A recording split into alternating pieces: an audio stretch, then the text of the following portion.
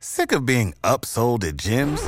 My guy, you're currently a base member? For $90 more, I can upgrade you to our Shred membership. For $130 more, you'll be a Swole member. And for just $300 more, you'll reach Sweat Platinum. At Planet Fitness, you'll get energy without the upsell. Never pushy, always free fitness training and equipment for every workout. It's fitness that fits your budget. Join Planet Fitness for just $1 down and $10 a month. Cancel anytime. Deal ends Friday, May 10th. See Home Club for details. Star Wars 7x7 episode 2914 today, part 2 of my conversation with Adam Christopher, author of the upcoming novel Shadow of the Sith. Punch it.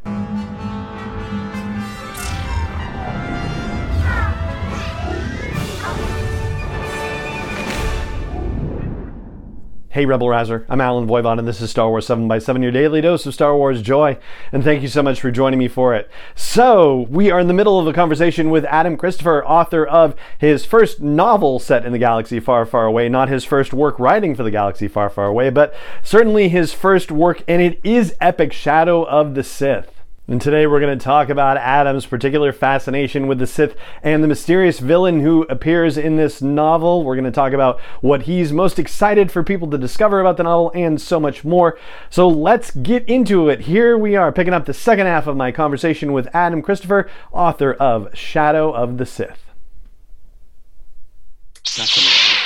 And you did mention in your answer the Sith and getting to run into them previously, and I wanted to ask you about that too, because you also brought up at Celebration that you were most excited that you were getting to write about the Sith, and I don't know, I guess I find that shocking in a way. So I would love to know, what is it about the Sith that's especially compelling for you?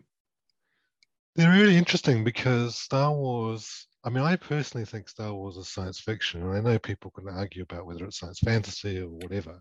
Yeah. But one of the great things about Star Wars is that it actually is kind of everything, because even if you go back to A New Hope, it's a science fiction movie, but it's also a Western, it's a samurai movie, it's a swashbuckling adventure, it's a epic space opera, it's high fantasy. That's why it's so successful and strikes such a chord with people, because it kind of fits everything. Right. So with the Sith, they are dark and mysterious and almost in that kind of dark fantasy magical way, because if you've got the Jedi Order, who are very kind of clean cut, and not well clean cut in that they've got like rules and kind of discipline and lightsabers, and it's all very nice. And then the Sith are kind of weird, because it's like, well, they just invented this rule of two because they're the Sith, and then they've got a hidden world of Exegol because they're the Sith, and this whole kind of arcane and esoteric quality, but it's still science fiction. They've got lightsabers and spaceships and blasters. Mm-hmm. So I think I like the Sith because you can tell kind of weird, we can go in weird and strange directions. And I certainly, when I was doing the book, I infused something of a sort of horror movie quality to some of it. Now, horror is a different thing, and it's not a horror novel, but there's something about Kaiser, who's the kind of Sith character in this book, and her setting and her own legacy and journey is horrific, and also kind of magical, dark magic about it, because the Sith are kind of strange.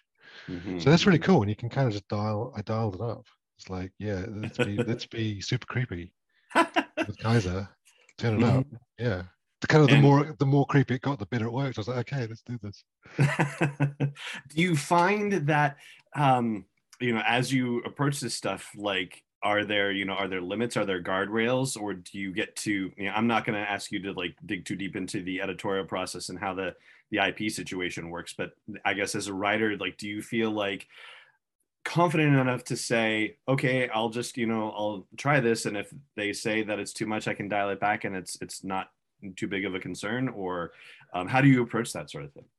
Well, I think as a Star Wars fan, as I have been my whole life, I kind of know what Star Wars is. Mm-hmm. And as a writer, I kind of know what I have to do. And this is the same for not just Star Wars, it's the same for like the Stranger Things novel, or I did, Elementary and Dishonored.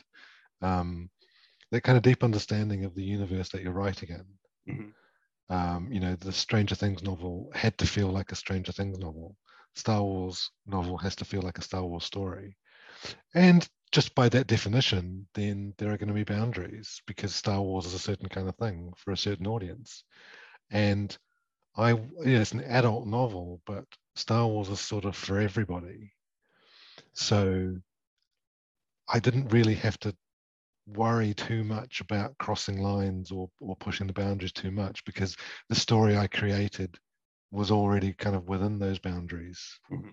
And it gets scary, but then it also has got funny bits. There's something for everybody because that's what the movies have. And I was really writing this, approaching it as though it was episode 6.5.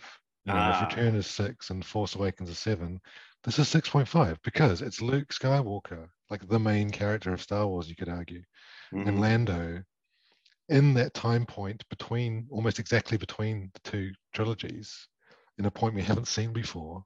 They're on a big, epic galactic adventure. So I had this kind of cinematic mindset, and I thought, as a Star Wars fan, what would I go into episode 6.5 expecting? Pretend it's a movie. What would I want to see when I went into the theater? And going back to the thing with the boundaries, it's like, well, then that automatically creates a kind of structure for the story. And I don't think there was any point where I was worried that I was kind of, as I said before, crossing a line or anything. It's an adult novel, but Star Wars is for everyone. Yeah, I thank you very much for exploring that. I appreciate it.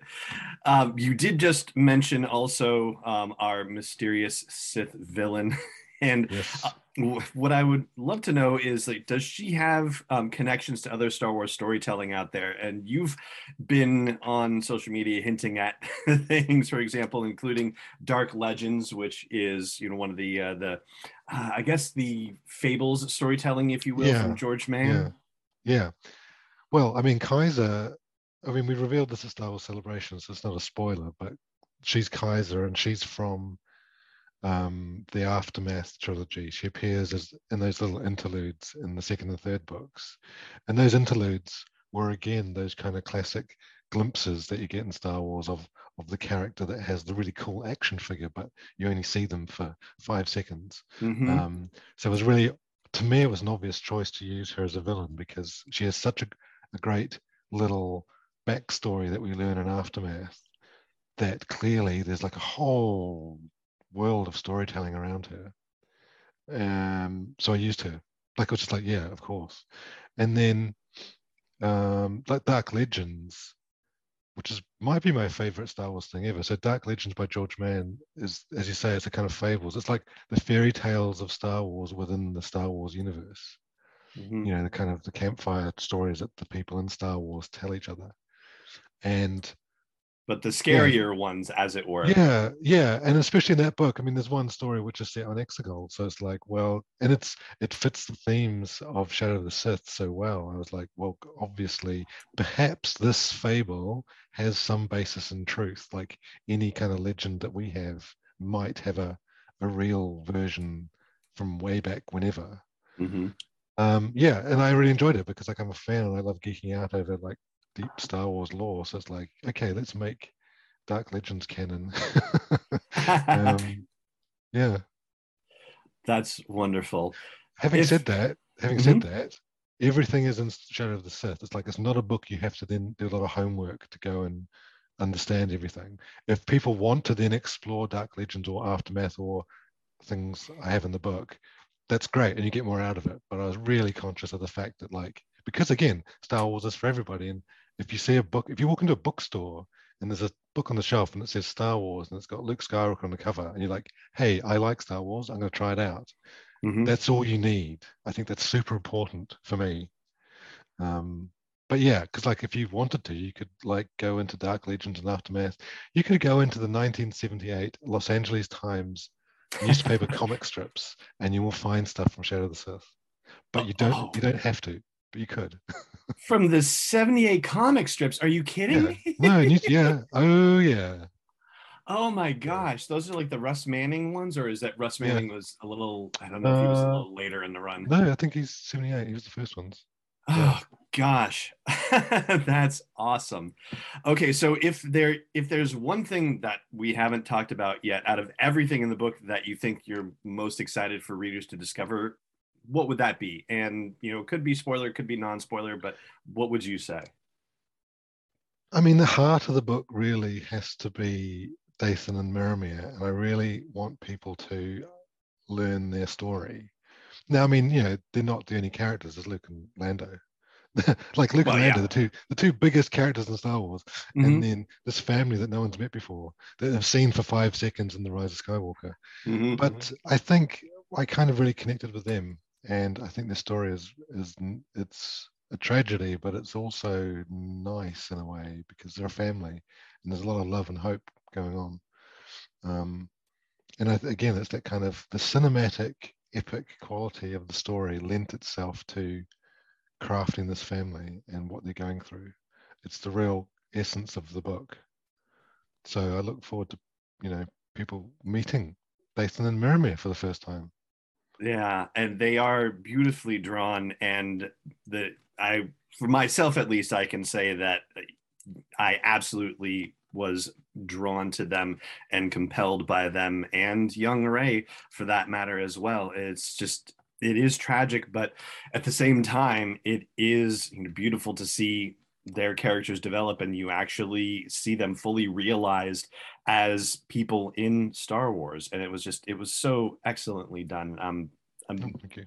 amazed and inspired by the novel. It's Shadow of the Sith, of course, for our listeners who are hearing this, and it is coming out next week here in the United States.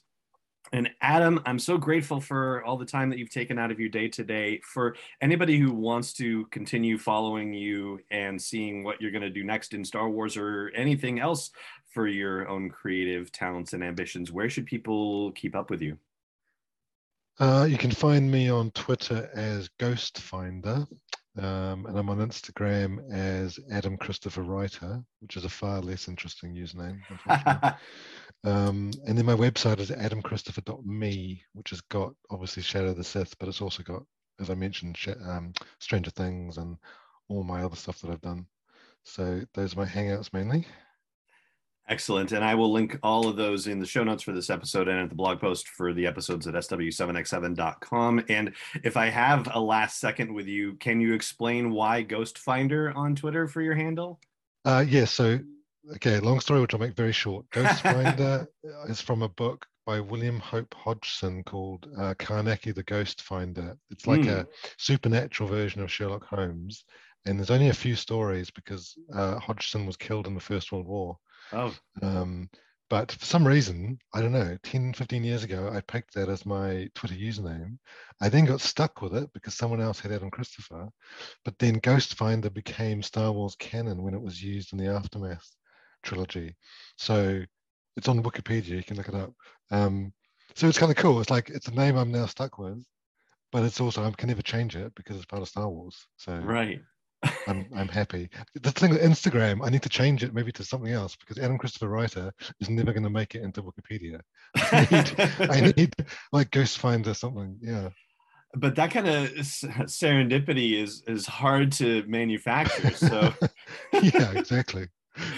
I guess you're going to have to come up with something just quietly for yourself, and then maybe 10 years from now, in whatever your 4th or 5th Star Wars project on from this one is, yeah, see if you can work that in, or mention it to another writer, whisper it in their ear so that way it gets networked in. I'll give it a go. Well, Adam, thank you again so much for your time and your generosity and insight. I really appreciate it. Hey, thank you very much. And there you go. That wraps up my conversation with Adam Christopher, author of Shadow of the Sith, and that is going to do it for this episode of the podcast. It just remains for me to say thank you so much for joining me for it, as always, and may the Force be with you wherever in the world you may be. 7 is not endorsed or sponsored yet by Lucasfilm Limited, Disney, or 20th Century Fox, and is intended for entertainment and information purposes only. Star Wars, the Star Wars logo, all names and pictures of Star Wars characters, vehicles, and any other Star Wars-related items are registered trademarks and/or copyrights of Lucasfilm Limited, or their respective trademark and copyright holders. May the Force be with them. All original content is copyright 2021 by Star Wars 7x7. We hope you love it.